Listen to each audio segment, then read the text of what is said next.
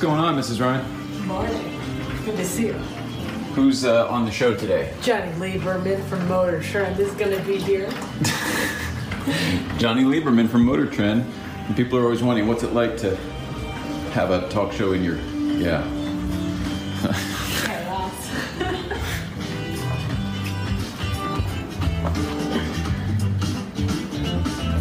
Mrs. Ryan's card down. Time to start the show.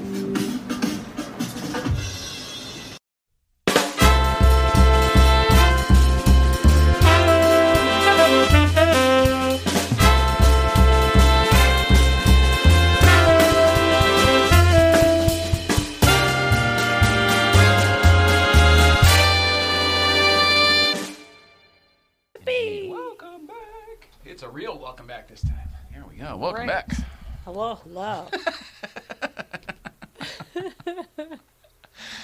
This is the point in the show where we normally say, hey, we've been gone a while. We need to get better at this job. I'm just going to truck right through and say that I'm better at this job. So are you. So let's go from there. Hey, everybody. Welcome back. Let's bring it in here. There it is. Hi, everybody. Welcome back. I love it. How you doing, Mrs. Ryan? Awesome. Looking lovely. Thank you, thank you. You really are. Your face has got a little something happy going on in it. What's happening? I don't know. Really? I'll take it. Oh. Apparently, I look best when I feel worse, so that's how I'm shoot. going to go. Is it one of those? Yeah. I feel awful. It's been a horrible day. But it's been a good learning experience of, like, bacteria on the knife is definitely, I sliced my finger like crazy yesterday. Is it infected? Is that what's going on? Because we don't want that. It's not, but it sends bacteria coursing I through see. my body, and it gives my body a chance to knock that shit out, which is fun. Sometimes it just takes a toll on my motor skills. Yeah, it's weird with But the I whole... look great. You do. It's weird, the whole autoimmune thing, because it does affect every different thing, part of you in different ways, and something that might not be a big deal to somebody else actually is a thing to you. Yeah. It's wild. So weird. Never know. How have you been? It's been a long time. It's been a long time. Been great. You kept me very busy with awesome stuff. I realized we should start the show. Hi, everybody. Welcome back. Today is Tuesday, February 11th, 2020, and our guest in the late night play set this evening, by the way, my name's Jay Ryan. This is Nicole Ryan. Our guest this evening is host, writer, and senior features editor over there at Motor Trend. Johnny Lieberman is here, and having a good time getting to know him. He's going to be in the set in a few minutes. And until then, Mrs. Ryan, I want to do a couple thank yous. We have some thank yous. Okay. To lay out there. None of these are the biggest thing in the world, but it's just a lot of people have been helping us lately, and we felt a need to say thank you, simply put.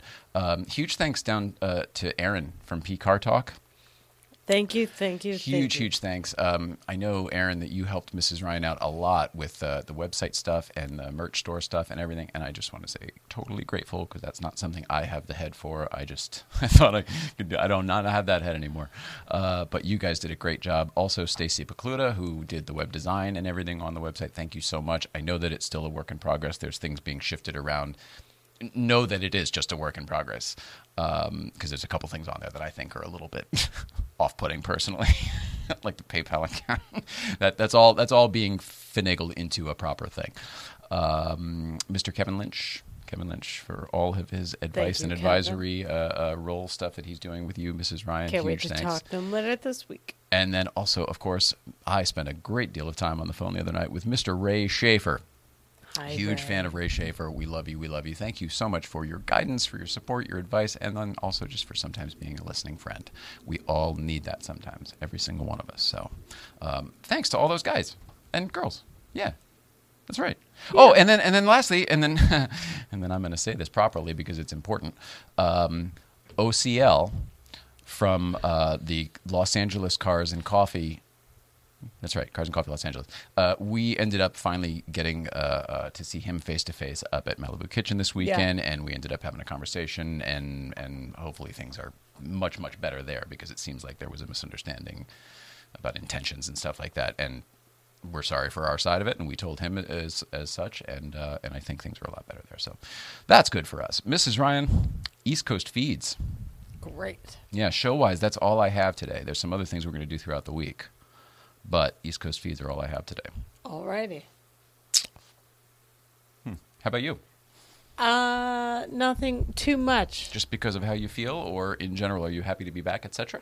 I'm stoked to be back. I love being able to do this every day and with you and be part of this, and it's really fun. We get to have people like Johnny Lieberman come in and watch. It's pretty awesome. I am such a nerd. Like, I didn't know how big of a fan of his I was until we started talking. I was like, I'll just talk to you all.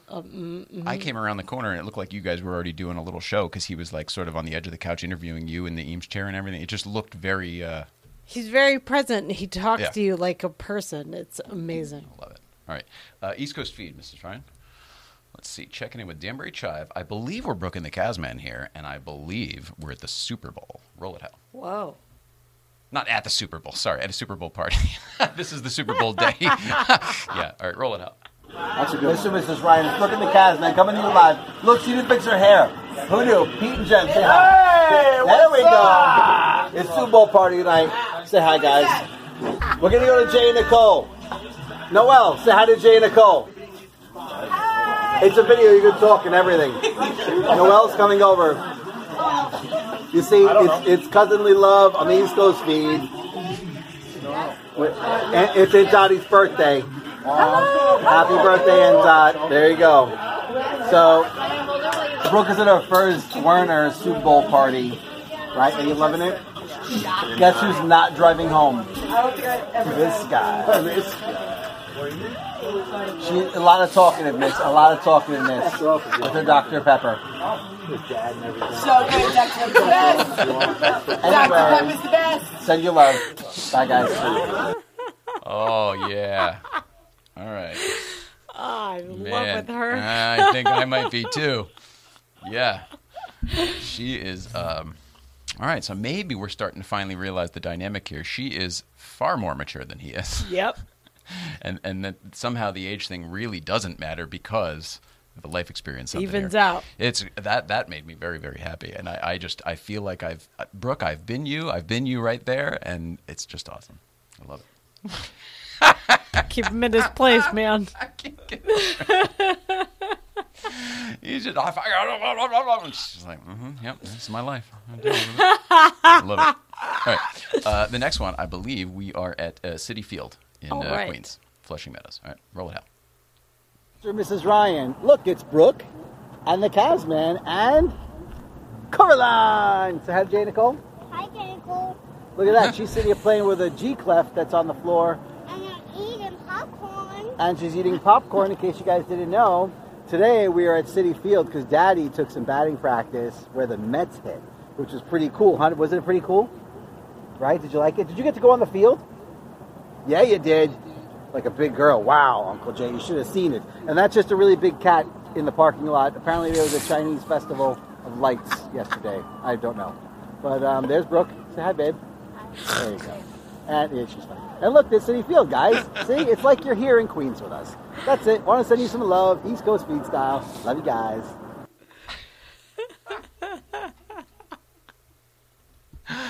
Oh my gosh, I love it. I love all of them. I love how active they are. Reminds me Always of our doing old life. stuff. Reminds me of our old life. Yes, sir. We had a conversation with Paul Kramer the other day. Paul Kennel, excuse me, from the Auto Kramers, who came up to Breakfast Club on Friday. And I don't remember how the heck this conversation got started, but his point was that he had a very hard time picturing us in our old lives as we describe it. Do you know what I mean? The fact that we did used to be so active and travel all the time, all the things that we're not anymore, and that he only knows us of the past 4 years or whatever. It's pretty interesting. And I don't imagine he's alone. I don't ever think about that stuff. And I came in at the tail end of that conversation and I thought the same thing. Like, people must not know.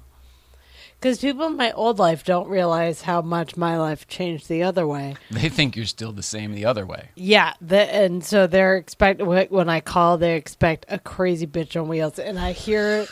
They're prepared for that? Totally. And I can hear them, like, prepare. And it's kind of funny. Waiting for you to react, right? Is that what they're doing? Waiting for me to put an onslaught of what I need and want on them. Oh, I see. Oh, wow. I wasn't reactive because I didn't give anyone a chance to do anything. That's amazing. Yeah. Just always on the offense. Yeah.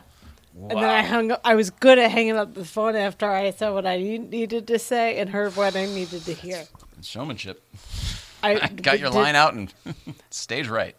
I wasn't good at any of that stuff, but if you wanted to be famous, I was really good at doing that. Oh, it's a riot. It's a riot. That's an interesting question. How many of your old clients, when they got to you, say for the first time, when you were first signing them, how many of them wanted to be famous? How many of them wanted to be rich? How many of them wanted to just do really good work? And I don't need like a percentage, but I mean, was there a notable? There was differences that changed a lot, and I noticed a huge difference between who my boss worked with and who I worked with later. And so there's a lot of different variables in that pie. All right. So, but it is a little bit of everything then. Yeah. So some people were all over the place. Yeah. All right. And everything in the middle, I would imagine. Everything in the middle. It's hard to understand sometimes. Not everyone always knows what they want. And so it's a really different trajectory. And then once you get on a path and you're on the wrong one, it's like, too bad, so sad. I think that's true of a lot of people in the world. I mean, I was definitely one of those people. Yeah, I see that now for everyone, and I just was the purveyor of making it happen for some people, and we got it wrong sometimes, and that's just how it is. How do you mean? You mean you'd make people famous that put people on the wrong path, like famous too fast, famous for the wrong thing, like promoted the wrong project, and but can forth. you predict? You can't predict that shit ahead of time, can you? I mean, that's your point. Is that it kind of is it's all a game, and sometimes it works out, and sometimes people who are good at my old job are supposed to know better about certain things and see through some of that. And I was good at that, and then it became like promote everything to see what sticks and what's good. Right. And that's when it just ate me apart, because any skill of like seeing through that, knowing how to use your tools to navigate this is my complaint with most things, from Apple to cars. And it's one of those where it used to be like in the Steve Jobs day, he would decide what was best and then sort of push that to everybody else, saying like, this is the best because whatever the fuck, and this is why, at the very least, this is why we're deciding that our product or software or whatever works this way. Yeah. Cars used to sort of be the same thing. BMW used to make, a 3, a 5, and a 7, and then they made an X. And now they make every different iteration in between, as well as every possible combo. So basically, if you can think it up, we can make it. I get why that was important at some point. I feel like we've got it. It sounds like every other fucking liberal who turns conservative. I'm not saying that. I'm just saying, I'm ready for maybe the pendulum to swing back on that one. I'm with you, and I see it in everything. And it's like not everything, and everyone needs to be everything. Let's do fewer things well instead of just everything kind of. Do what you want well. Yeah. That's it. All right, Mrs. Ryan. With that, it's time to ask the question that's on everyone's mind. Dun, dun, dun, dun. Oh, what's going on, Mrs. Ryan? They found something cool in Chernobyl. That's a weird thing to say, but we're looking at everything with new eyes now.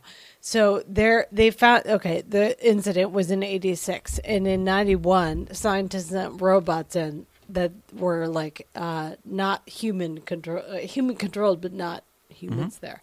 Whatever.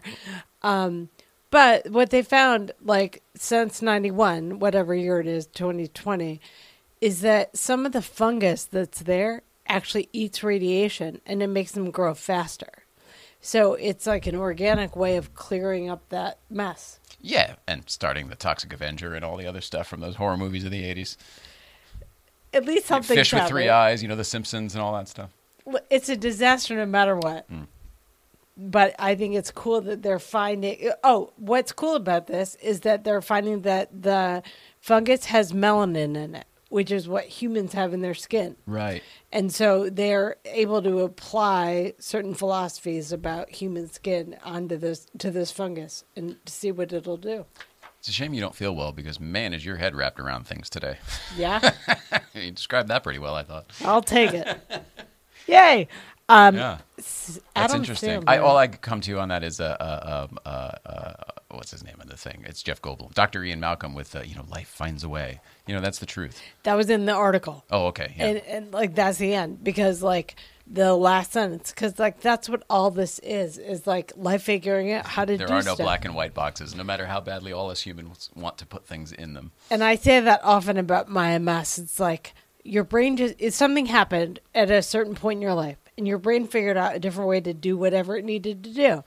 And then at some point, someone was like, that looks weird. You're doing that wrong. Here's how to do it different. And they taught or told you how to do something. And the minute you're shown how that is not serving you, and that goes away, you're left with nothing, no foundation of how to do something. That's my lot in life at the moment. But you get to figure out new ways of doing stuff. That's it. Got to get creative. That's what we're doing. Life figures it out. Chernobyl and me. What we have in common. Okay. Adam Sandler made a deal with Netflix to make 4 more movies. Oh, wow. Yeah. I'm happy to hear that. Me too. I am one of the few people, I shouldn't say that, but of the people that we've talked to about them, I'm one of the few people in that circle that really enjoys the majority of those Netflix movies. The one with Same. David Spade with the the do-over or whatever, man, I enjoyed that. And the one where he's the guy that we Cobbler. made fun of that for a year before we actually sat down and So watched good. it. And The then it was Cobbler. like, oh, what a great message! Oh man, What's I think that one he's an he adult. did with Jennifer Aniston, the murder mystery one? That might be it. It might be called Murder Mystery or Murder Dinner Mystery or Murder something. mystery. One of those things. Yeah. People watched his movies for 2 billion hours or something. They're family. He's making family films now. Yeah. The Billy Madison days I think are done, but he's making really cute little family movies. Yeah. Along the same feelings, not with the same kind of hoopla, but along the same tone as Grown Ups, which was a huge success. I think he did Grandma's Boy too, but definitely. Happy Madison did. Yeah, they definitely did. I was there when they shot it. Oh, Is that what well, you mean? Alan Covert's movie. Yes, words and I know. Oh yeah, of course. Yeah, Duh. that was the first project I worked with Nick on. No shit. Yeah. I was there while they shot every fucking frame of that over at LA Center Studios downtown. We met at some point. If you watch that movie, it's all the same offices from Mad Men and Anchorman and every other show or movie that was shot in that building. How can he see me when he's in that hallway with the black floor? You see that in everything. So I'll look at that later. that was a tangent, but I love that Grandma's movie. That's a funny guilty pleasure for me. I do too. Really funny. I never remember why I like it until I watch it. I'm like, Because I love the it. movie, if you read it on paper, it's terrible, but when you watch it, it's very, very sweet for some reason. There's a lot of heart to it. And I Yeah. think that's Alan Covert, which he puts in a lot of those. Alan Happy is Madison good about movies. that stuff. Yeah, we found that a lot, and we were trying to sell it because no one could figure out what it was about. Yeah. And it's like, no, it's a really good story, Yeah. and these people are really good people. Like, It was. It's a sweet interesting. thing wrapped up in a bunch of frat porn. Totally. I mean, frat humor and porn. Yeah, with computers. And then lastly, the FDA has amended this policy for animal adoptions. Animals that are lab testers that have makeup and other stuff, dogs, cats, monkeys, whatever. Primates, usually, lizards, some of them. But the FDA is allowing them to be adopted now instead of euthanized. Oh, I see. So there was a point previously where they were not allowed to leave the lab, so to speak. There was they were sent Wow, I didn't somewhere realize and that. gotten rid of, disposed of properly, so that whatever they were tested with. I mean, I don't know how. It's a whole weird, yeah. It's a weird system, no matter how you put it. Like everything has to be figured out. But I at grew, least, I grew up with this. I grew up with our neighbor being death threatened and pipe bombed at work Right. and everything else because he owned and he was the CEO of It's U.S. like a Surgical. U.S. Surgical. Right. He created the surgical staple. He literally invented Okay. that. I think he's long since dead now, but this was my neighbor growing up. His name was Leon Hirsch, and you can look this up in the paper and stuff. Look up Leon Hirsch, U.S. Surgical, death threats. There was pipe bombs exploded at his office for sure. He had security cars, and remember he bought every house on the thing. Anyway, it was a huge thing, all because of the animal testing. So that's what all the death threats and everything else were about. So my whole life I've always been like, animal testing kind of rotten, but I don't have another way. But do we really need to do it? Nowadays, it seems like we could just figure out other stuff. Is this, I mean, it's better than it was, sure, but it's not really a fix, is it? Band-Aid? I don't think they're trying to fix that. Adopting and putting animals back into the public is kind of the goal of this. But they've changed and decreased the amount of animal testing done because of things like that. Great. So That's some good news. this is just another way to expand that population of it's all fine. Thanks for explaining. Sure thing. Oh, and that's been. That was the last story. That's been What's Going On, Mrs. Ryan.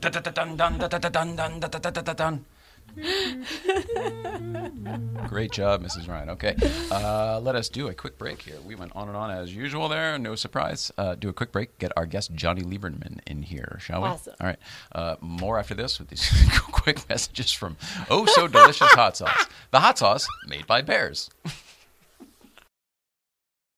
Oh, so delicious. It's the hot sauce made by bears. Garlic and serrano mixed with love and care. You can put it on your eggs, pour it on your rice. It's great on a leg, it's better on a slice. It's oh so delicious. It's the hot sauce made by bears. Oh, so delicious hot sauce. Great on everything except oatmeal. Get your bottle today at ohsodelicious.org. $1 from every bottle sold goes to the National Military Family Association. All right, you good? Good. With that, we are sitting here with Mr. Johnny Lieberman. Hi. Get all this stuff situated here. How's it going, brother? Hello. It's going good. Going good. Thanks Getting over something, so when I start hacking, it's the tail end of bronchitis or SARS or whatever. Your mic was wiped with alcohol right before you, and apparently it's going to be right after. No, I'm just saying. Yeah. Well, I'm just saying it's going to sound bad to people listening because I'm pretty sure it's SARS. Oh no! Yeah. Is that still going on? Isn't it the same Yes. thing? It's always just another version of the same thing, right? I don't know. I don't know anything about Isn't medicine. The coronavirus, SARS, the same thing. I know that the influenza, the common flu, has killed like a zillion times more people this year than coronavirus. But coronavirus gets all the headlines, and no one will get a flu shot. So That's right. You have a never-ending cruise ship Yeah. experience. yeah. Well, thanks for coming over here, man. Of course. I was Yeah. trying to figure this out before, and we kind of figured it out. This isn't. We're not meeting today. We've met before. I know for sure I saw you guys in a yellow 911, That sounds right. an old one, in Malibu. I was with my buddy Jeff. I had a GT3, he had a 911R, and I was like, oh, look, they have a Porsche too. But then we parked somewhere else, and I can like, walk up like, I have a Porsche. I'm not parking next to that dirty thing. Yeah, yeah. He has his stuff like washed by the same guy every week. It's so Oh yeah, immaculate. It's Oh, yeah. absolutely Hey perfect. man, having lots of money is a good thing if you like clean cars. So I think it's definitely different parking sections for sure over there. yeah. All right, well then you go to the Malibu Kitchen so that we have that in common. As Yeah, well. once in a while. Yeah, I mean, I live out near Pasadena, so it's a schlep for me to get there. But Oh, yeah. well, we're on the east side all the time. Friday mornings is Newcomb's. Oh yeah. I mean, I usually drop my kid off at daycare and then head up to Angeles Crest during the week when there's no one up there. Newcomb's press gets a cars little usually, credit. probably? Always press cars. Yeah, Always come press on, come on, man. Yeah, I mean, I parked a Rolls Royce Cullinan in front of your house. So Yeah, the neighbors are totally Yeah. the property values are skyrocketing while you're I mean, here. yeah, it was $394,275 SUV, and on the I will street. say $50,000 of that is the leather. Oh no way. Yeah, launch edition, and I was like, "What is this launch edition?" And it's just the leather. Actually, I can show you. This is great for radio. I'm going to show you something. But the key, you can see it's robin's egg blue. Yeah. But that's the leather that the whole interior. No. Well, I shouldn't say the whole. I'd say like 2/3 of the leather is that, Pale blue and then a very dark blue, almost purple, is the contrast color, and it's pretty nice. Wow. Yeah, it's not What bad. color is the outside? Like gunmetal-y kind of.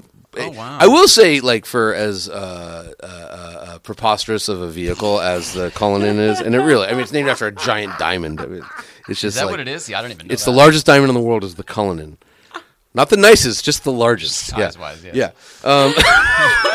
There's my bronchitis. SARS. Anyways, so having it in a gunmetal color, and especially because you can actually lower the hood ornament from inside the vehicle. Oh yeah, that's right. It's kind of almost stealthy because you just feel like the biggest. Can we swear? Yeah. Cock in the world Yeah. driving that thing around, especially like past homeless encampments. It's just like, oh man. But Yeah. at the same time, you pass like murdered out Range Rovers, and you're just like peasant because that car was a quarter the price of what you're driving. You know what I mean? It is kind of a joke. And it's like, the clothes make the man type thing. So, and Ralph Lauren, I don't know why I'm quoting Ralph Lauren, but Ralph Lauren talked about this. Like, he likes basically to play dress up. Like, if you dress like a cowboy, you kind of become Oh, a yeah. cowboy, Yeah. type thing. So, You personify the outfit. yeah, I mean, this car is half the cost of my home. And it's LA, so it's I have a 1,100 square foot house. That's but right. yeah.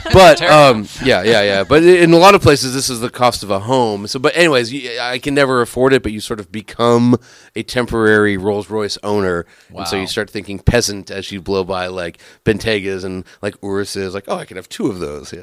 Well, all right. So you previously liked the Urus, right? That Urus is amazing. Yeah, Urus is fantastic. The thing about the Urus no one knows is that it weighs less than 5,000 pounds, which is how pathetic cars have become.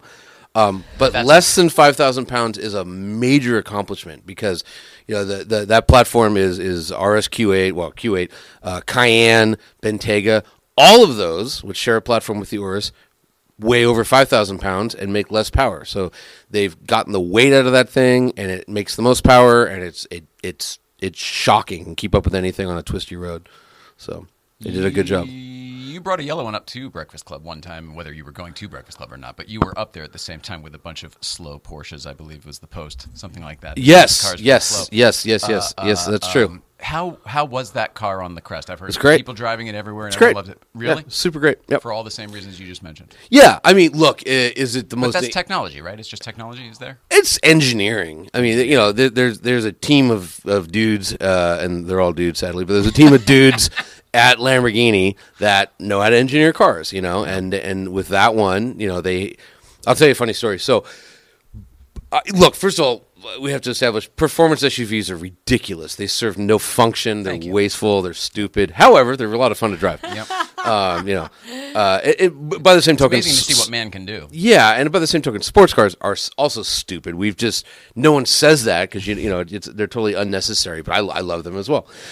Anyhow, so before the Urus came along, my favorite ever performance SUV was the BMW X6M. Just like, wow, that thing was amazing to drive. It's like a hill climb car. Over the 5M, Yeah, it weighed a little less, and just, weight's in a different place, and just for whatever reason, it was a skosh better. Yeah. So I got to the Nardo ring. Actually, it was a Nardo test facility. We didn't go on the ring. We're at the infield track, and we're driving pre-production Uruses around. So don't even ask how it started, but like Maurizio Reggioni, my good friend, he's the head of research and development at Lamborghini, and he has this basically when Winkleman left, because Winkleman didn't want anyone driving anything or doing anything or thinking anything. He was just like, you just repeat what we tell you. And so the second he left, Reggioni opened it up, and there was that car, the Centenario, which was like a $2 million special edition Aventador that it was a downforce car. It had I forget whatever, like a baby elephant of downforce at 160 miles an hour. So the fact that they took an Aventador and made something special out of it says everything. Yeah, so he wanted us to actually drive it, and I remember saying, how come we can drive this and we couldn't drive, like, for instance, the Veneno? And he goes, Winkleman. So, yeah. Anyway, so he left. So what he did was he got like Middleman's fault. He got a British journalist, Charlie Turner, who's the editor-in-chief of Top Gear. He got a German who's actually an Austrian, George Cocker. He got a German guy, Christian Gebhardt, and me. I was the American. So the 4 of us have gone on like 3 or 4 of these like really early kind of exclusive access to, like, I drove the Performante like a year before anybody ever saw it without camouflage on it, and same with the Urus and blah blah. Anyhow, so we're sitting there, we're at the Nardo, driving the Urus, and I'm like, what did you, like, how did you've never made an SUV before? Because, Reggioni started his career, I think, at Maserati, but then, I don't know, he was a Bugatti with the EB110. Even further from SUVs. Yeah, EB110, and then, Maserati, and then he's been at Lamborghini forever. I'm like, what do you know about SUVs? He goes, we knew nothing, so we drove everything. And I remember, I don't think he cares now, but he's like, don't repeat this, don't write this. But the best one, probably because it was not a Volkswagen brand product, was the BMW X6M. And I'm like, that's my favorite too. And I'm like, oh. And then he goes, come here. And he had one at the track that we weren't supposed to drive, but he's like, go ahead and drive it. And it was shocking. Like, it just felt like this slow old car compared to the Urus. That you had just gotten out of. Yeah. And, by the way, the X6M weighs like, I think 500 or 600 pounds more than the Urus. I mean, and the Urus is bigger than the X6M. It's a big, big car. They just got all the weight out of it. That's amazing. Yeah, they did a good job. How'd they do that? I mean, Is it sound materials? insulation. Yeah. It's there's probably aluminum skin. Well, that all those have aluminum skin on the doors, but they probably, probably a composite tailgate and an aluminum hood or something like that. Maybe some kind of lightweighting on the roof, but sound insulation's part of it. Someone drove one here. Some guest had one here one day. Well, Lisa Taylor brought hers. Right. I never know when people talk about making something faster or lighter. It's like, is it new materials or are you taking stuff out of it? Good question. It's a combination. It's definitely material sciences. It's also like, what grade of carpet do you want in the car? Okay. Yeah. There's 3 meters of square carpet in a car. And, the amount of speakers, like, a Bentayga might have 22 speakers, whereas the Urus might get away with 8 or something. You know what I mean? Just lighten. That people that don't race cars don't know about. Yeah. And if you race cars, you take everything out. Like the greatest example was the 5th gen Camaro, the Z28, had 1 speaker. Why not? Why not? Why have any speakers at all? Because legally, you have to have a chime that your seatbelt's not buckled. Holy crap! So they left 1 speaker in. Yeah. It's a federal requirement that if you don't have your seatbelt on, the car beeps at you. That's really wild. Yeah, so 1 speaker. That's really wild. Yeah. That was a Camaro? Yeah, the Z28. Phenomenal car. Phenomenal. They took everything out. I mean, I think they left the rear seat because with the rear seat out, it was less rigid because there was a structural member. Sure. But they took there was like holes where the speakers would be in the back parcel shelf. I mean, it was crazy. Wild. Yeah. That's wild. Super cool car. Yeah, super cool car.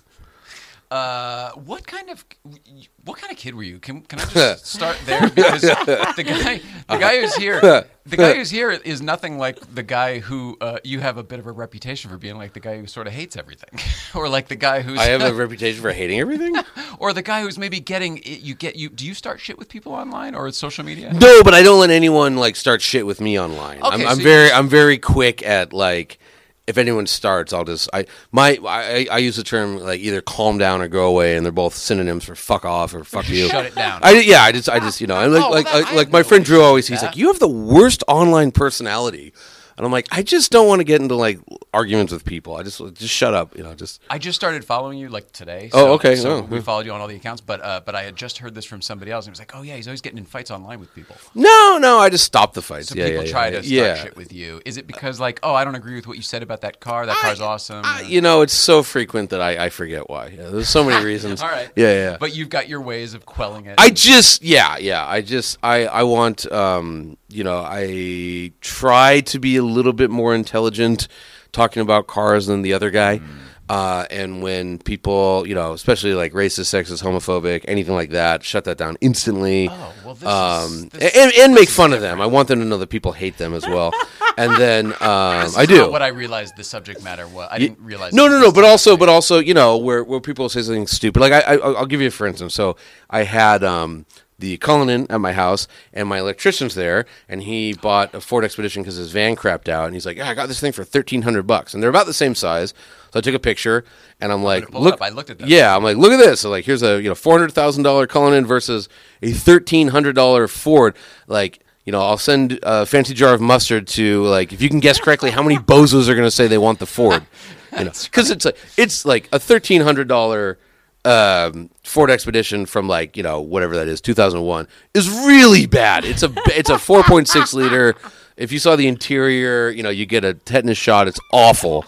And of course everyone's like, oh man, I'd rather have the Ford. I just that kind of stuff like just these like tropes and like personas people fall into because it's so easy and lazy not to think. I try and shut that down. On my stuff. I may be falling in love with you while you sit here because of this answer. I did not. It's not what I thought. It's not what it sounded like. Oh, okay. Originally. Yeah. I actually have great respect for you. Well, because thank you of it, very I much. think. Yeah, I want to. I think way too much about cars, and I'm way too serious about it, and it's kind of like not destroyed, but. I can't just like have fun. I have to like analyze and psychoanalyze and reanalyze. But anyways, like I said, I just want to like raise the discussion a notch, just one notch from like thick, or whatever people. Is that actually what I mean? A goal, or is that just sort of like a? It's the it is. Story. No, it is. Yeah, I mean, look, to move the needle. Yeah, I mean, look, I've always been a writer. My background is comparative religion and philosophy, so I've always been not a deep thinker. I wish I was a deep thinker. I'm not. I'm very car cool, but I try. Yeah. I mean, we're existential.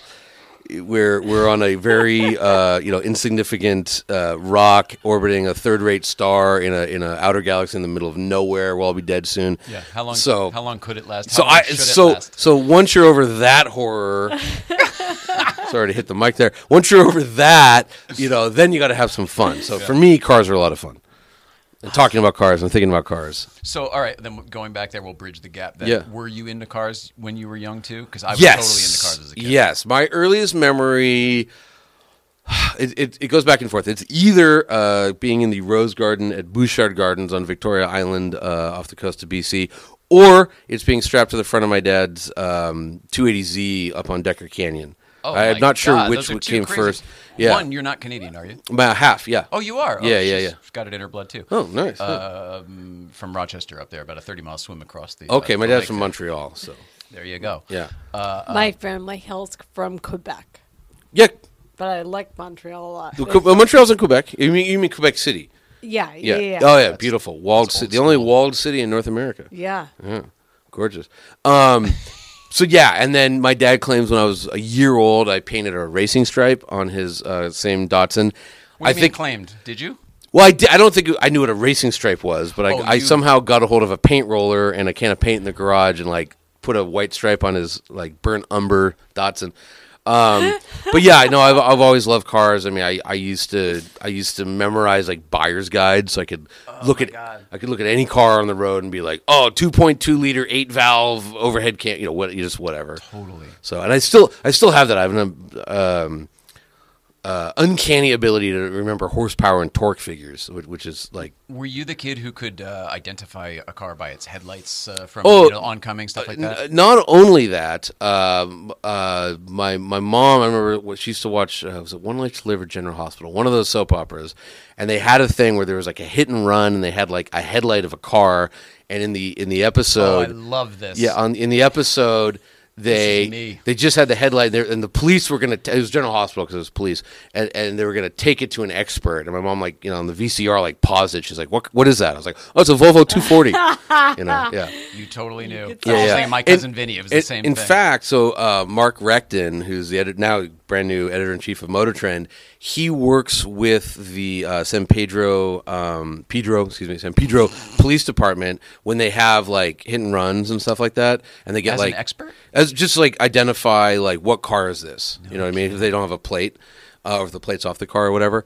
And then once in a while he'll farm it out to me. He's like, "Well, you think that's a WRX or a 3 Series?" Which you laugh, but a grainy rear shot of a STI and a 3 Series are I would have identical. said, or a 5 Series. I'm just really because of the glad shape of that. police forces are using people like you guys. Yeah, I Mark does it more than I do, but it's so I heard you still were a paid do that. informant.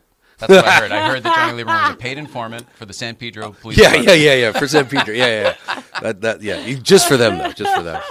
But no, and I couldn't figure it out, but I helped a friend of mine. Her parents were robbed, a home invasion robbery in Peru, and the cops had a grainy image of a car from a security camera. And a friend of mine who's a South American car journalist, I was like, "What's this?" And it was a South American market Audi that I've never seen. Whoa. Yeah. But I still do stuff like that. It's pretty cool. I do think of my cousin Vinny, but I'm also thinking now because of all these different scenarios, there could be a different show and or movie here. Yeah. You know, I see that. Car dork. Yeah, I can't figure out what the angle is, but it's interesting enough to me where I'm like, I would watch a little bit further on that. Extreme It's like car Patton dorkism. Oswalt's amazing late wife Michelle. Using skill sets that don't seem applicable in bizarre scenarios. Right. This is one of them. Right. I see the show.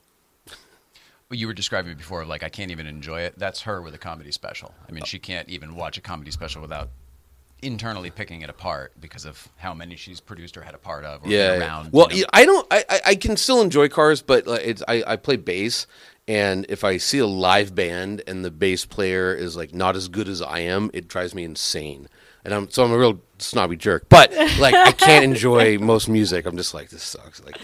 Come on, break a sweat. You got to do it. Was the music were you doing that when you were young too? Yeah, yeah. I always say, if my 16-year-old self could see me now, he'd just think I was a complete miserable failure because I'm me not. too. I'm I not wanted in to a be punk music. band. Yeah. And it was always bass with you? Yeah, I can't even I don't know a chord on a piano. I can't play Really? guitar. Just bass. Yeah. So you just felt it. The bass is one of those. I mean, you can kind of feel your way through that. You don't even need to read music, really. Yeah, I mean, I learned.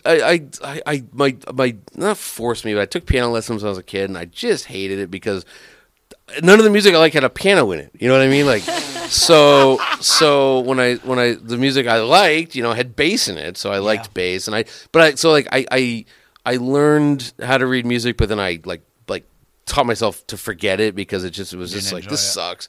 Yeah, just playing like show tunes or whatever. Good grief! How old was this whole time? Like when you're coming up through music and stuff. I mean, I started playing like bass 5, 6, when I was 10? 14. Oh, okay. Well, bass. I mean, piano lessons was when I was younger than that. But I bought my first bass. I think I was 13 or 14, probably 14, and took bass lessons forever and ever and ever. And I was through high school. I was good. I was a music minor for a semester in college. Really? Yeah, I had a bad experience. I was trying to get to college because you were college radio. Yeah. You in college radio. Yeah. What can you tell us about your experience? Well, I loved it. I mean, I did college radio for the whole time I was in college. At one point I was a general manager of my college radio station. It was K-Sun at Where'd Sonoma you go State. to college? Sonoma State. Yeah, Okay. Sonoma State. Yeah, I was a very bad high school student. So while I had pretty good SATs, I think I graduated with a 2.29 grade point average because I just was drunk and on drugs the entire last 2 years of high school. That's a pretty good average. I did all right. Yeah, I did all right. Is that part of just growing up where you grew up too? This is a much longer conversation. Right, we should probably get a therapist involved. But I was, I don't know. It is hard to be young. Yeah. But I really liked playing bass. So just know that we've all been there. Oh yeah, totally. We've totally, all got that damn story. Once I got to college, I became a pretty okay student. But what about the broadcasting stuff? Were you doing that because you weren't doing music, and this was another way to I was always in a band and stuff like that. No, I just loved new music and discovering bands, and I just loved being on the radio. But were you doing it to be around the music, or were you doing it because you were developing? Oh my gosh, I have a voice now. I can start. Like people are listening to me.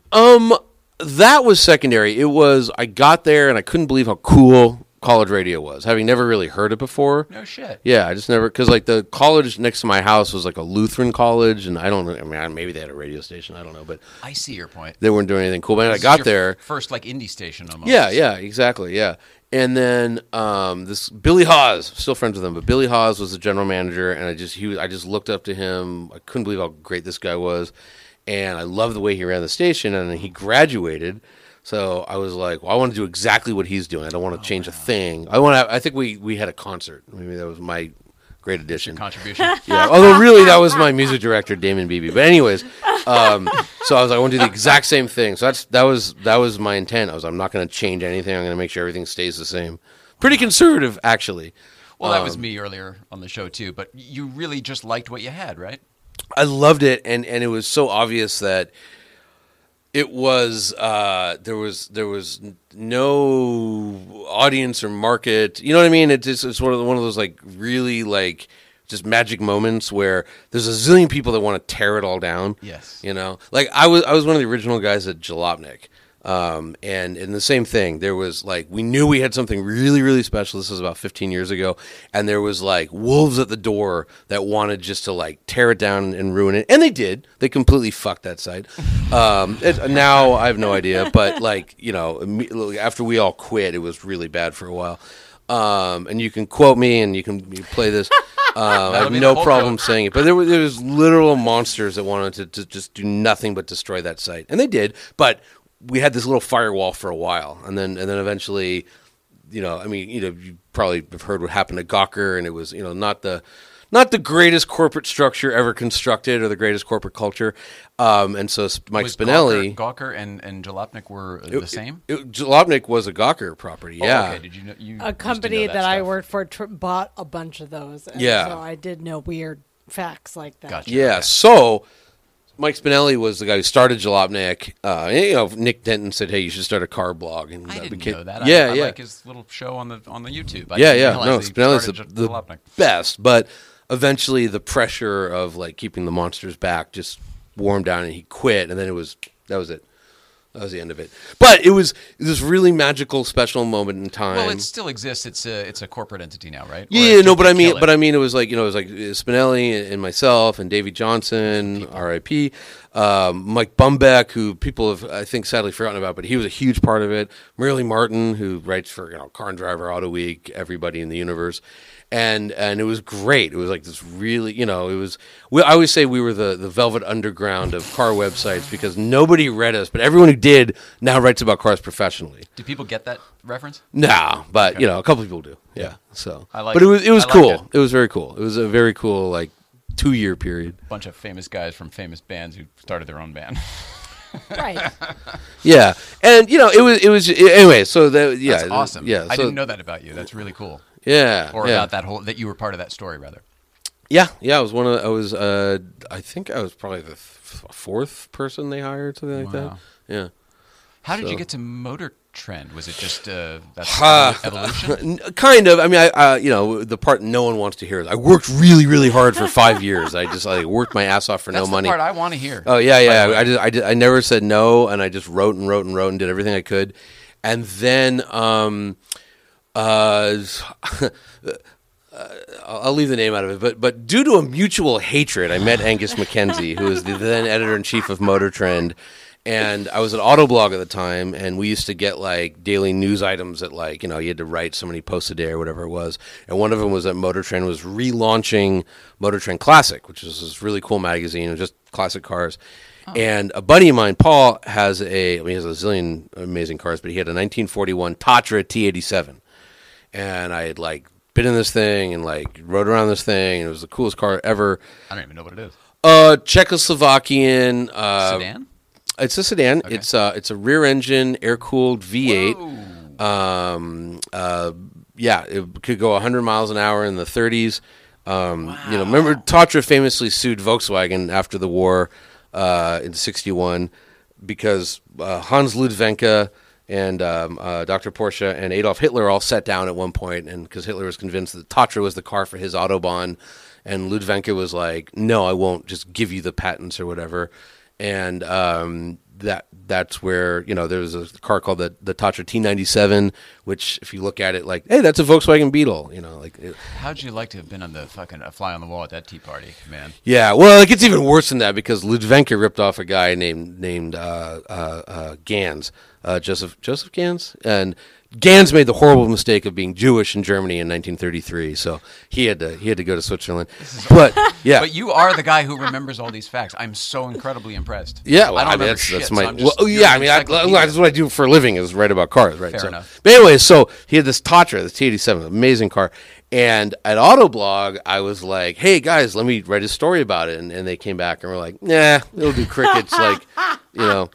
And I remember I wrote Angus a note. I'm like, "Hey, I just saw that you relaunched Motor Trend Classic. My friend has a Tatra T87. Would you be interested in a story?" And he wrote back "Awesome car, do it." And so I wrote about it, and he sent me a note that was very professionally done. Would you like to have lunch? So I went down and had lunch, and he made me a job offer, and I said, "Absolutely not. That's horrible money." And he said, "Well, if you wait a little while, a bigger job's opening up." I was like, "Well, I'm getting married in a month. After that, we'll get back in touch." And then he wanted to have lunch again, and I walked into his office, and he said, "Yes or no right now, senior editor." Ooh.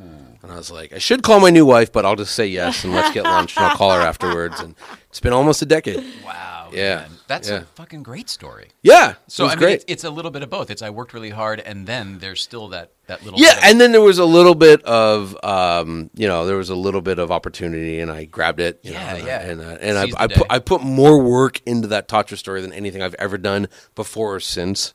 I mean, I was just like, I'm going to nail this one. I'm going to nail this one. I had the craziest thing because my friend Paul's a nut and collects everything. But I had these after World War II.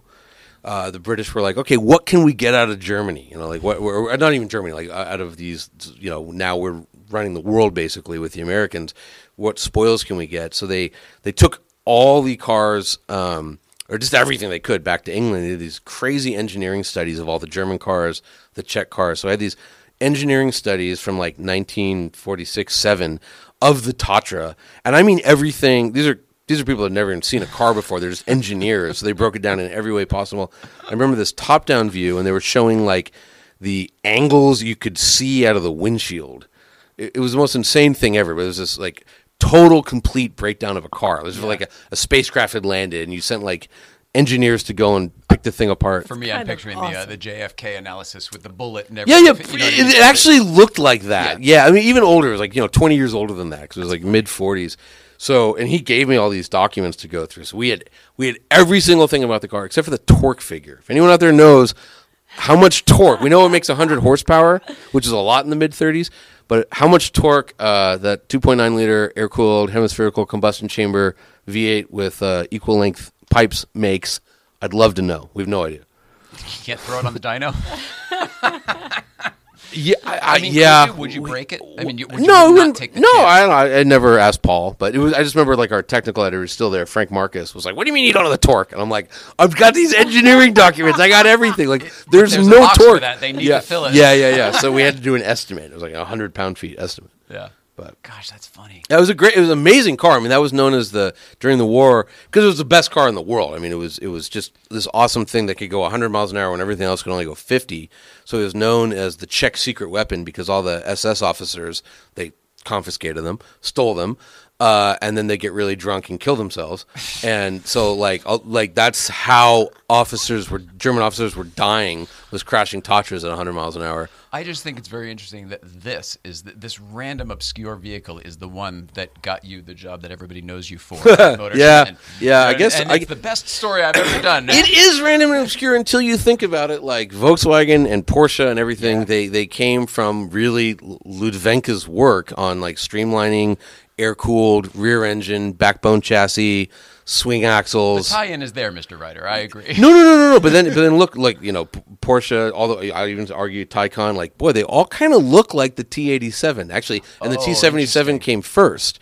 And if you look at, like, the original Panamera and the T87, boy, like, really, yeah, there's, you know what I'm saying. So it is relevant, and anyway, I don't know. So the stuff like that fascinates me. I hope it comes up again, especially now that the Taycan's out and the whole. But you know what I mean. I hope that we get a chance to somehow revisit that. Well, I did a video when the new Panamera came out. I did a video and I was saying, like, the great irony here is the new Panamera. They decided that they're going to make it look like the 911. Yeah. Even though it's a front engine car, they're going to make this four-door look like a rear engine car. And then, oh look, here's a rear-engine car. Don't get me started. Right? Yeah. No. But it was really interesting. Like, why not just make it rear-end? I mean, there's a lot of reasons not to, or this to. was me with the new Beetle back in 2000. Oh yeah. Right, yeah. Yeah, but it was just interesting. Like, there was a rear-engine four-door sedan at the time. Yeah. That is really cool. Yeah. All right. Well, that's what kind of child you were. You are incredibly funny. You are a funny person. Thank I you. noticed that before we even got on the Thank show. you. Yeah, I'm a riot. Yeah. Is comedy anything in your life? Do you care about comedy? Do you follow comedy? Do you just are you just a funny No, person? I mean, last time I bought a comedy record was like What a comedy record? a George Carlin record in high school. Maybe I like funny movies. I guess There you go. Yeah. It's like, I like all kinds of movies. I don't know. I told my no wife. wrong answer. I was just curious. Yeah, my wife's in a on sketch purpose? troupe. well, that's huge. Is it? Yeah. Okay. Okay. Well, if we're all just it's called Fever. It's a new troupe, but we're the sum of our 5 people or whatever, right? Right, So, right. Yeah. So Is she good? I think she's very funny. My wife, That's not what I always asked you. she's great. Yeah. No, but my wife. Well, I mean, My wife. My wife. My wife's an attorney, but today at 2 I have to get home because she has a sword swallowing gig. Because she used to be a sideshow performer. The thing is, I think you're telling the truth. Yeah, I which am. makes this not comedy, which makes you just funny. No, I am. Yeah. No, she can. You get it? Yeah. She was a working sword swallower before law school. Okay. Yeah, it's true. No, I mean I believe yeah, it, but apparently yeah. still does it for fun. and No, parties. but somebody was going to give her a couple $100 to swallow swords on camera, so she's like, "Why not?" Beats like whatever the hell she's doing with lawyer work. I get it, but is she Yeah. still really in an improv troupe too? She's in an improv troupe, a sketch comedy, not improv, sketch. So they write them out, but yeah, Okay. it's called Fever. And so I Whereabouts? Where can people see this? oh God, this is horrible. She's going to kill me. Google. Oh That's my right. God! Yeah, That's go to right. Google That's Fever. It's there's a theater in LA, and they do on it like Google. like one Sunday a month. They do it, and I don't go ever because I stay home with the kid. She goes How out old's at your night. kid? He's gonna be 3 next month. Congratulations. Thank you. Yeah, his name's Richard. He's awesome. But Shout out to Richard. what was I gonna say? Anyways, my wife said like, hey, maybe I should do stand up, and I always I don't know if I'd be good at it, but I always think I could write a great stand up Yes, set. that's what I've always thought. I could write like 15 killer slaying minutes. You could deliver it too, but you don't have any interest in that. I have no interest in that. Yeah, that's me too. Yeah, I just never thought. I mean, I do a lot of public speaking, and I'm one of those weird people. Like, I don't even think about it. Right. I don't get nervous at all, and I think it's because I was in a band for so long. I'm just used to standing on stage, looking at people. But it just doesn't even You like. also seem to be a very comfortable person. Like, you don't seem like. Do other people ever get you out of your skin? Because you seem to just be very relaxed. Trying to think. That happens to me I sometimes. met That's why Henry I'm asking. Winkler the other day, and that like kind of I didn't know what to say. adore him. Yeah, I was like blah blah blah. My friend, I'll just name drop here. My friend Ronnie, he wrote a movie called Uncut Gems that you've probably heard about Sure, with yeah. Sandler and Very big everything. right So now. yeah, we went to the premiere, and I was sitting there talking to Ronnie, and this guy walks up, and it's the Fonz, and like I'm just like. He played Sandler's dad in one of those movies. Yes, well then Sandler walks up, and in my head I'm like, oh look, it's the Water Boy, but I couldn't. Oh, I forgot about that one. I was thinking the Click one with the remote, but still, you're right. Yeah, it's the last Sandler movie I saw was The Water Boy, but I couldn't say anything. I did, I was like, I wanted to be like, hey Adam, like fuck off. I want to talk to the Fonz, Yeah.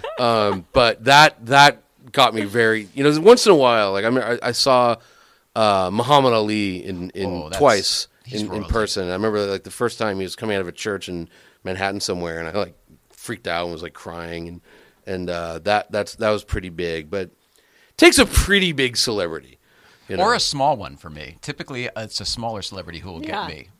I mean, Like whom? We never talk about this, but like I literally had dinner with Jennifer Aniston and Brad Pitt the night they got engaged. Okay. Don't care about it at all. Yeah, but if they I run wouldn't- into some fucking obscure guy who was the Tic Tac Seidler guy on the Seinfeld episode, and he was reading for casting on a show, I was working on it, I'm like, dude, you were really great in Silence of the Lambs when you were the guy with the face. And I did that. Oh my god, I'm blanking on her name. Damn it. Oh my god. Somebody was Pete Holmes was talking about that with the watching background actors and stuff. Yeah. I'm the same kind of way. It's Same. the unsung heroes I look out for. Maybe it's not. I don't know if it's not that for me, but it like this is like some movie like or a TV show or whatever I really care about. But oh my god, I've been to her house. I'm like, anyways, my friend used to be married to this woman. She was in Magnolia. It'll come to me. Anyways, she was in Cabin Boy. Oh, okay. She was the heroine in Cabin Boy, and so I was in my friend. Before he's really my friend, he's like, hey, come to my house and look at this car. So I'm looking at the car, and she walks out, and I was like, you were in Cabin Boy, and We're she's talking like, about the Chris Elliott, Chris Elliott movie. David Letterman's. Yeah, David Wanna Buy a Letterman's in Monkey? it. Yes, full circle. Yes, he's the greatest. His only movie ever, I think that's true. and it's just the greatest scene ever when he just keeps like, "Hey, little girl, like, yeah, you want to buy a monkey?" I've never even Yeah. seen the movie, but I've Oh, seen it's that the clip best of him movie. with the Oh, it's the sailor greatest hat movie. on You got to or watch whatever. that movie. Really? It's tremendous. Okay. I Yeah, love Chris Elliott. Brian Doyle Murphy's in it. Murray. Late great Murray. Sorry, Yeah. the late great Brian James, who like steals the show. But this is killing me. She's like really good friends with Mia Sorvino. This is killing me. But I wouldn't know. Anyways, they got divorced, and I'm blank. It starts with an M, and not Matilda. Anyhow, but she's like, no one has ever said Cabin Boy, and I was like, well, that's because she's in a lot of other stuff. Of course, this is she's so more famous from embarrassing. I other can't things. think of her name, but yeah, Who could it be? I could look it up in 2 seconds. But I don't have my phone. Oh my goodness gracious! Yeah, Just because we're there's not 2 gonna- women in Cabin Boy. One of them is Ed haven't seen Magnuson, that the movie. singer, and the other one is my friend whose name I can't think of. Starts with an M. I Yeah. like your orange kicks, yo. Well, thank you very much. Nicely done. Thank you. Yeah, they stopped making these, but I like them. So Motor Trend is where you're at now, yeah? Yeah. And you write for them exclusively, or No, I mean, sort of. I mean, I don't know if you want to get into the nitty gritty of my contract. I never but would have gotten this name if it's Melora Walters. Melora, yes, Melora, yeah. from the Office? Oh no, She's in a lot of Different lady. stuff. She is in a lot of stuff. I do Yeah, know her face. Yeah, now that she's you say a it. hey, it's that girl type Yeah. thing. But yeah, but she was in Magnolia. She's best known for being in Magnolia. She's the one that the cop ended up. Yes, Yes, sure. Okay, gotcha. Yes, Melora. Yeah. Sorry, Melora, and you'll never hear this because you divorced my friend, and Oh my god! I don't see her anymore. But I'll tell you a really funny story. So, my friend he had a dinner party at his house, and it turns out she's like really good friends with Mia Sorvino. And I go to the dinner party. I'm sitting there, and Paul Sorvino is sitting next to me. Talk about Hollywood royalty. And he's like looking at me, and he just looks like Paulie from Goodfellas. Yeah. You know, and it's like I was so freaked that, out. Bronx Tale, any of those. Yeah. But it's just he's like staring at me. I was like telling a story, and I just like stopped talking. Like this is really freaking me out. You know, I tried to be cool, but wasn't cool. Plus, your daughter's hot. Like, don't look at the hot daughter. That's not an was ing the whole thing for me. That was not whiz. an issue. It's just he just looks like the murderous thug from all the gangster movies. Yeah. Good grief. So that was like that was a celebrity where it got me. I got very nervous. They are the Sorvinos. That's royalty. To me. It is. Hollywood's But like royalty. he just had that face. He's like staring. That's what he looks like. You know? Slicing the garlic paper thin. Yeah. All right, we're almost. I mean, we've done the hour, but I can keep going. 24 hours of lemons. Yeah. Oh my God. I gotta talk about that. Yeah. because Yeah. it's just- Okay. it's Well, such a thing. that was one of those things where I went. I covered it a couple times as a journalist, and but you know, once you cover it once, it's like you've kind of told the story.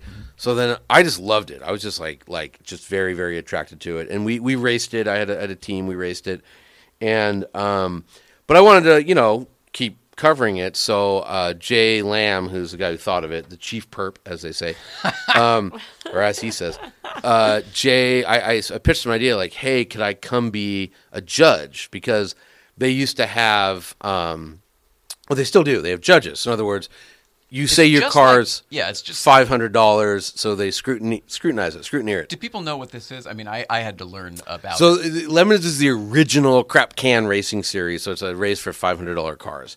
As in max $500. Can't spend more. I right? mean, theoretically. Well, okay, so but I want people to have the right. This is junkers. This is junker cars. Yeah, I mean they've gotten better over the years, but originally it was mostly pure junk. Now there's so many competing series that people have some pretty serious cars. Okay. Yeah, they might have started out 500, but anyhow, so my contribution. So me and Marilyn Martin, right? So we said, hey, hey, can we come be judges? And our thing was like, let's just be like corrupt judges, like the hanging judge in used cars. And like, okay, let's say you spent $600 on your car. If you give us a bottle of whiskey, like we'll look the other way. And we actually Grandpa made Munster? Yeah, it was Grandpa Munster, yeah. And we made a bribe jar, like That's funny. Yeah, and people would throw cash in there. But what it has become now is, I mean, I haven't been involved with Lemons for 10 years, but I think I worked 39 races as a judge. It was great. But the tradition now is people mostly bring booze, and then after the race, all the corner workers, we just give them like the beer and whatever. Sure. Yeah. So, because The leftovers. you can't fly home with. Oh, yeah, exactly. We steal all the good stuff ourselves, of course. Yeah. And then we were charged with like they always had penalties, but it was like the guys that were running the race, they had so much logistical work to do that they had a couple ideas and they just didn't have any time really to devote to it. So Phil and I had a lot of time and we were really cruel, turns out. And so we got very innovative, with the penalties. Like Phil's big one, which I still think is brilliant, was the Chemical Ali penalty, which is where he got Little Tree somehow to donate like 500 air fresheners, and so you'd have to like string 100 air fresheners up in your race pine car. trees, right? Yeah, the little things that hang in your rear view, and the cars would just reek. So if you got a penalty, you'd have to stick 100, and it was awful. It was really awful because you could actually from like make me throw up. From I it think, was in the horrible. car. From like just it was gets into my stomach. probably illegal, but anyway, yeah, from like 30 feet away at 50 miles an hour, you could smell the car going by. Yeah. And like we would do great. We'd have fun. We're regional too. So like, I remember one time we were in South Carolina, Kershaw, South Carolina, and they didn't like Obama. I'm not saying anything that's out of school. They just didn't like Obama down there. Yeah. So what I did was I took Obama's some speech he wrote. It was a good speech, and I just randomly dropped in like lines from like Lenin and Stalin and Marx, and so it was. And so the penalty was called the communist indoctrination of your children because everyone was saying Obama was a communist and a socialist. So, back then, we made the guy who got the penalty round up all the children at the track, sit them down, stand on the hood of their car, and read this Obama speech, which was like, I remember, very well sitting in the kitchen with my mother, and she said, "The iron fist of the proletariat needs no glove." And like they're going like, "Did he really say this?" I'm like, "Yeah, that's his education speech. Like, keep reading it." And and we would like make him fly like UN flags off the car, and then for California we would have like the Burning Man penalty where you had to get your whole team and like sit in a tent and listen to reggae for a half hour. And, so it was fun. We had a lot of fun. It was very creative. Sounds colorful. Oh, it was great. It was great. Yeah, it was really cool. Awesome. But it was like when I started Motor Trend, I did a couple races, but my workload at the time, I just couldn't, because you'd fly out on a Thursday and get home on a Monday, and I just couldn't do it. Yeah, and the whole thing. And I will say it got look, it was really fun. Got a little repetitive, and then what wound up happening a lot was because they'd put like 200 cars on a track, and I would just like found myself yelling at people for 2 days, just screaming at them because they were just trying to kill each other. Oh, there's a lot of. You mean you were sort of policing the situation? That's what our job was. When someone got a penalty, they had to come in and talk to us. And so I have a lot of respect for cops after being a Lemons judge, because what I never realized about cops was when they, especially highway patrol, every time they pull someone over, the first thing they say to them is a lie. You were speeding. No, it wasn't. Like, you know what I mean? Like cops are just lied to instantly. So, these guys. I see. The racers would come in, and I'd be like, "Do you know why you're here?" No. I'm like, Gotcha. Okay, well, you spun out and you hit 2 cars. No, I didn't. It's like, yes, you did. The corner worker saw you, and then inevitably somebody would come in with a GoPro. The footage of it. I remember one of my favorite was, this was back in South Carolina. It was a purple first gen RX-7, and it flipped. It just did a flip, right? And the guy comes into the penalty box, after they got him out of the car, and he's like steaming and screaming. He's like, "Where's that black BMW? Where's that? I'm going to kill that fucker. Where is that?" And I go, "Whoa, whoa, whoa, whoa." He goes, "Someone hit me." And I'm like, "Well, hang on. Which, there's a lot of black BMW." And then somebody had GoPro footage, and we played it for the guy. He was by himself, and his wheel just fell off. His right rear wheel fell off in a right-hand turn, and the car flipped. Yep. Just happened. And I remember he watched it, and he just walked away. Just turned around and walked away. So I'm sure it felt like him that he did get hit. He saw a black BMW, and then he flipped. But Yep. anyway, so no one knows what's happening, and everyone just lies. And I really did like Lemons, and I love the people, my friends that I made there. They're great. But it was, for me, it was like being a cop, and I was just like yelling and screaming. It sounds like it was fun for Yeah, it was great. I did 39 races. That's 29 too many. Yeah. It was fun. It was a good paycheck. No, it's 29 too many. I made more money working for Lemons than I did working at Autoblog simultaneously. So that's how terrible Autoblog paid really badly, and Lemons paid great. They're very generous. There's tons of stuff on here. Yeah. The last thing we'll get to Sure. is that you just got a 914. I did. So Is Davy that your Johnson, first Porsche? yes, it's my first Porsche. So Davy Johnson, rest in peace, died. Fell in a river and died. Yeah, it's horrible. It's true. I mean, that's a whole other episode. Yeah. I mean, I don't know what you want. Yeah, fell in a river and died. Stupid way to die. Anyways, awesome. Yeah. Continue. But Davey. Look, I met Davey. A little bit about Davey. So I literally met Davey at Jumbo's Clown Room, the famous strip club in Hollywood. Yeah, in my 20s, sure. Yeah, my 20s too. That's when I met him. No, that's why you look familiar. yeah. To Jumbo's. Yeah. Jumbo's is a great strip club. Strip club. Female owned. It was always lady owned and operated. Yeah, it still is. I don't know if I'd even call it a strip club. It was more of a vaudeville show. Yeah, topless sort of sleaze. Yeah, but good sleaze. The good sleaze. I said tease. He said sleaze. So I heard of it as a strip club. It's a strip. It's a co-ed strip club. Anyhow. My friend, breathe fire. My friend, you remember Friendster? You guys old enough for Friendster? Yeah. So after classmates, before MySpace. Right. So my friend met this guy on Friendster named Davey, and she said, "Hey, we're going on a date to Jumbo's, and just come along because I have no idea." He's driving down from Oakland. Group hang. Yeah. And so they're supposed to be on a date. So meanwhile, Davey and I stood outside, chain smoking and talking about punk rock and cars for 4 hours straight. Oh. So this worked out. Yeah, that's how we met, and then you're a great wingman. No, it was horrible because she wound up with like hanging out with Davey's friend. I don't know what happened with relationships, but anyways, but then years later, and that was probably like in 2002, and then years later, Davey hired me at Jalopnik. No shit. Yeah. Wow. Yeah, because I was writing for another site, and you knew your shit because you guys were out there already. Yeah, I guess so. But yeah, that's how we met. Anyway, so we were at Jalopnik, then Davey went on to work for Auto Week and then Car and Driver, and then he died because he fell in a river. And so his family got in touch with me because he had a bunch of cars and motorcycles, and they wanted to sell them. And he was an only child. Both his parents had passed away, so he had some cousins, and they didn't really know anything about the cars or anything. And they said, hey, we have this like Mercedes 6.9 and all these bikes. And I said, what about that green Porsche? Because I knew he had this 914.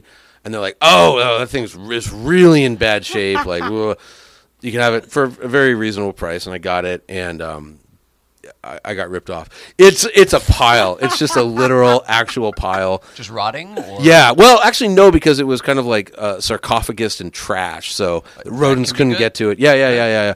So it's sitting at Scientific Porsche in Pasadena. Oh, good. Yeah.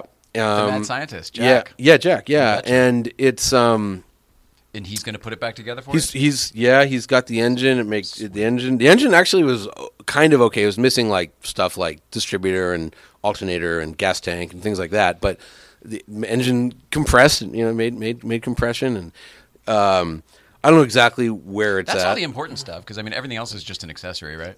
I forget. I haven't rebuilt an engine in 20 years. Yeah, I don't know. But I guess you need an alternator, it turns out, if you want to make the electrical stuff. So if you want to make the volts. Yeah, the volts are important. Got to have the volts. Anyways, so I came to I had all these plans because everyone's like, "Oh, dude, I'll give you a free engine. I'll give you free this, free that." To get you going. Just people say things, okay. And then when I'm like, "Hey, it's at the shop. Give me them shocks," and it's like they just don't even reply to the text. So and then I was talking to Jack, and he's like, "I'm doing all this work on the car. Like, I don't want you ripping it apart and like turning it into some weird project. Like, if I'm going to redo it, I'll just stop working on it. You can come get it." And he's right. Did and he mean like if you were going to bastardize it and make like a buddy of mine, my buddy, he's like, dude, I have a twin plug 3.2 sitting on a shelf in Austin. If you get the car to Austin, I'll rip out the 1.7 and put in the 3.2. I gotcha. Yeah. And after Scientific, if this is going to become a project car, I would agree. You don't waste your money also. Well, but Jack's time, really. Jack's being very generous. I will say that. He's being super cool. But yesterday, and I was like, it's kind of like everything's in horrible shape. The paint, it was a yellow car that somebody, like I did when I was 1, took a paint roller and made green. So now it's like seafoam and shitty. So I was like, oh, maybe I'll just keep it that way, And then just yesterday, I was like, you know what? I'm gonna like actually paint it. I'm gonna get a good paint job, and I'm gonna like actually spend money and do the interior right, because the interior is 60% like cooked duct tape. It's the worst. Yeah. It actually came with Calvin pissing floor mats. That's how ghetto ass this Porsche is. And I'm like, I'm just gonna spend the money. Honk if you're horny. Yeah. So I'm figuring I'm gonna spend like $20,000 to get a $25,000 car. Yeah. Is kind of my calculation. Be so happy. I will until I realize that 70 horsepower or 80 horsepower really does suck. It's going to make you so much happier. It'd be fun. You're going to have no idea. Yeah. I'm also such a snob that if the car doesn't have air conditioning, I can't be in it that long. But we'll get there. There's so many options. What year is that car? It's a 70. Really? Yeah, so it's 50 years old. Look for it for sale soon at Scientific. No. I'm gonna hang on to it. I have things. I want to make sure that like the memory of Davey stay, because Davey, if you don't know Davey, and I shouldn't do this as someone who works for Motor Trend, but go to carandriver.com right now and search for his Rolls-Royce Uber story. Because it's not about a Rolls-Royce or Uber. It's about the death of San Francisco. It's the most magnificent car thing written in the last decade, if not longer. Mm-hmm. Guy was so brilliant, and he has no family. He has no real relative. I mean, he's got cousins, but he's got no heirs, no wife.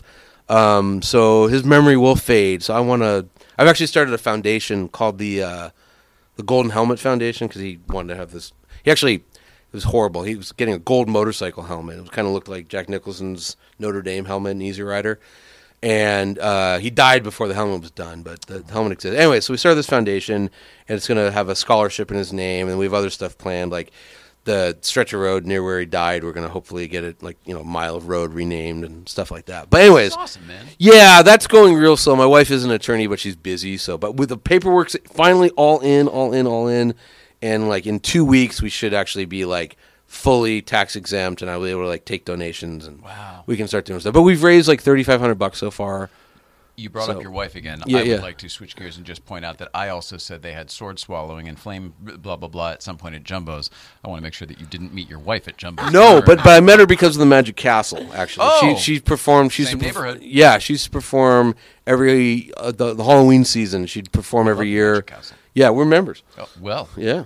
no, she's a magician, so she can. Actually, No, she's not. She's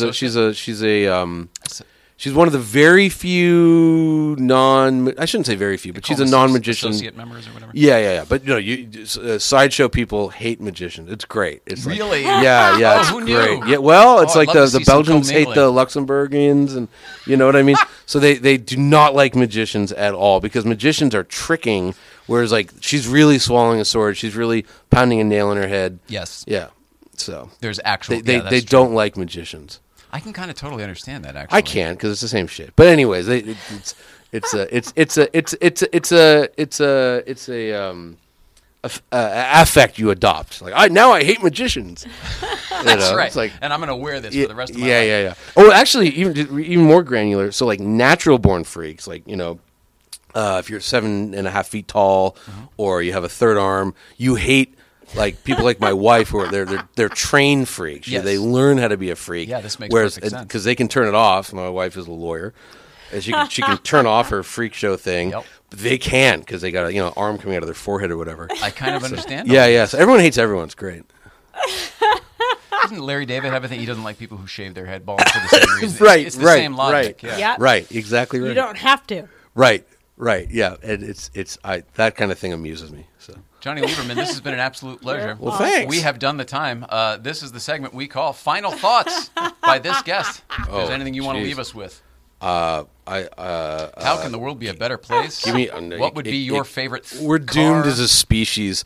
Okay. Favorite car. I don't know. Whatever you want. I drove a car, and you people like Porsches, so I will mention it. So Porsche did this absolutely unprecedented, amazing thing. So journalists always run around saying like, "Oh man, like you have all these cool cars in the museum. I wish you could drive them." So Porsche was like, "All right." So they brought a 901, a 959, a 996 GT3.1, which we never got in the States, a 917, a 918, a Cayenne Trans-Siberia race car, all this stuff up to Sonoma. And I was just there for the 959. I mean, I had 917s, but I'm not a race car driver. But 959, right?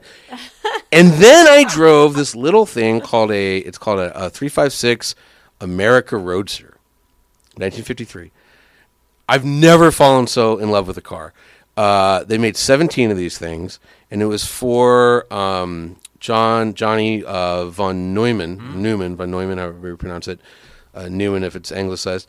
And it was Max Hoffman, who was the famous New York Porsche, Volkswagen, Mercedes guy. He said, "Let's do this car," and it was really expensive because they stripped it down to nothing. They almost doubled the horsepower. So in '53, a 356 would have made 40 horsepower. This one made 70. It was lighter. Yeah, this thing weighed, I think they said it was like 1,370 pounds. This particular one was a 17th of 17 made, alloy body. It was never even drilled for turn signals because it was going to be a race car. Love it. Yeah, the dashboard was like a key and headlights. That's it. That was all those on the dash. And it was so freaking wonderful. It was just, I was doing a comparison with the new Speedster. And because this was the America Roadster was the forerunner of the 356 Speedster, but this one was $4,500 in '53, which is like double the price of a 356 or almost double. And then when the Speedster came out, it was like $500 more than a regular one. And so in a lot of ways, it's like the first GT car. It's the first factory hot rod Porsche ever, or one of the first 17. It's one of the few survivors.